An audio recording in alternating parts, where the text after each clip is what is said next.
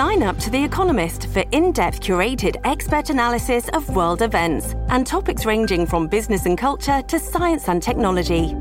You'll get the weekly digital edition, online-only articles, curated newsletters on politics, the markets, science, culture and China, and full access to The Economist Podcast Plus.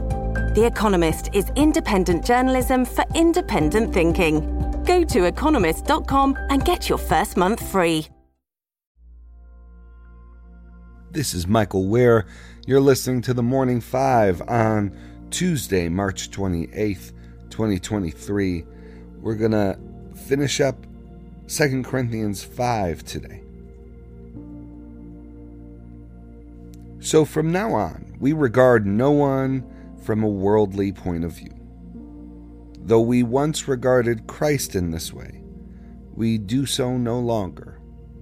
Therefore, if anyone is in Christ, the new creation has come. The old is gone, the new is here.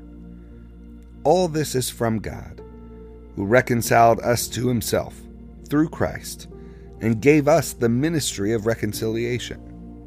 That God was reconciling the world to himself in Christ, not counting people's sins against them. And he has committed to us the message of reconciliation. We are therefore Christ's ambassadors, as though God were making his appeal through us. We implore you on Christ's behalf, be reconciled to God. God made him who had no sin to be sin for us, so that in him we might become the righteousness of God. May God bless the reading of his word. Well, it's good to be with you for another episode of The Morning Five. We'll get to the news. First, a heavily armed attacker with a 28-year-old with an AR-15 entered a Christian school, Covenant School in Nashville, and fatally shot 3 9-year-old children and 3 staff members of the school before the attacker was shot and killed by the police. For those of you who have listened to this podcast for a while, you know that in circumstances like this, we're very cautious about talking about motive, talking about the killer until it's clear that there's firm news out there. If it's appropriate, we'll provide an update. But I think the main thing I want to express now is our prayers and our condolences for the families of those involved, for the faculty and administration at the school, and for the churches that support that community. President Biden did speak about the shooting, calling on Congress to reinstate the assault weapons ban. The second item, yesterday told you about protests in Israel regarding Prime Minister Netanyahu firing his defense minister over disagreement about Netanyahu's plan to make significant reforms to and really weaken the judicial system in Israel.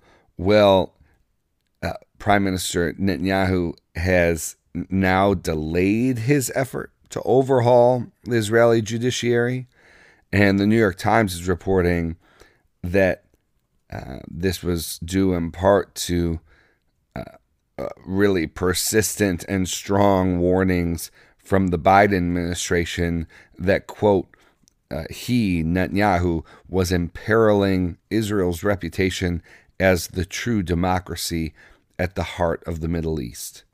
And so there isn't an indication that Prime Minister Netanyahu plans on foregoing his plans entirely, but there is a delay.